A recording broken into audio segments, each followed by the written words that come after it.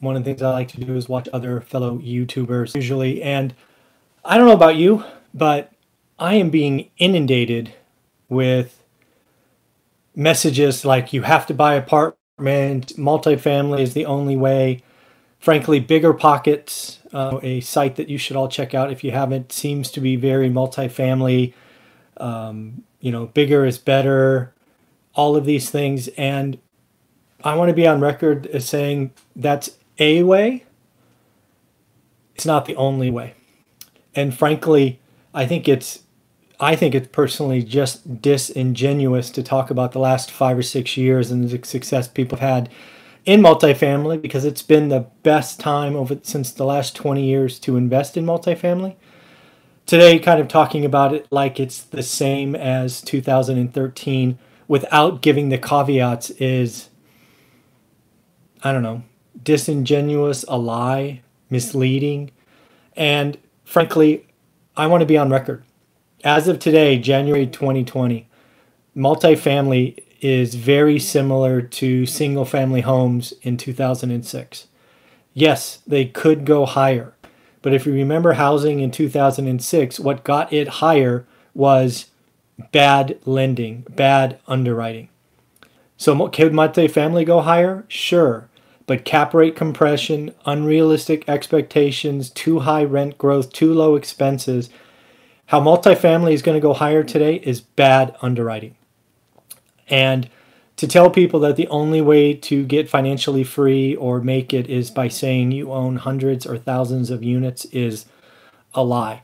And I don't know why they do it, but it's a lie. You can absolutely change your financial future with one single family home.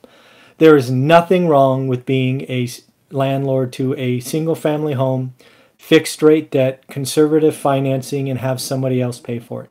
What these multifamily players are not telling you is in most cases they have 5, 7, 10-year rate locks, which mean at the end of 5, 7, or 10 years, they're going to have to refi. And I can guarantee you with 95% certainty, they're going to be refining into a higher environment with higher cap rates, which means value is going to go down. And most of them are not going to be able to refi the debt underneath it. Just go back to an interview I had just this week with Jonathan Twombly, talking about how syndications are going to blow up. It's going to happen. Multifamily can't go up forever. You can only collapse cap rates so long. You can only lie about expenses for so long. You can only assume rent growth of so much. Deals are just bad today. And again, I do what I say. I'm selling multifamily because it's overvalued. So do the math. Get comfortable in your market. Don't believe the hype. Don't feel like you have to buy multifamily. Too many people reach out to me and go, "Hey, I want to go multifamily." And I'm like, "Why?" And they're like, "Well, hey, I so-and-so on YouTube told me that's the way to get rich." Or no. If you want to be financially in a better financial position in today's market, run the numbers for your market, because maybe your market's different. But single family homes are far more conservative. You get 30-year fixed rates. Think about it. Single family home today, you can get a fixed rate 30-year loan with a 3 on it. If you're going to do a commercial loan today, maybe you get a 4, high 4s. What are you going to have in 5, 7, or 10 years? What are cap rates going to do in 5, 7, or 10 years? Multifamily is going to be worth less in 5, 7, or 10 years. And people they're just fooling themselves. This is so 2006, where everybody was chasing houses because anybody could get a loan.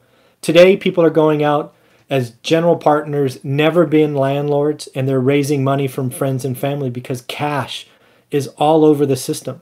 You don't even need to find a good deal today. You can raise cash just by telling a friend, "Hey, I found an apartment building in Texas or Louisiana or Florida."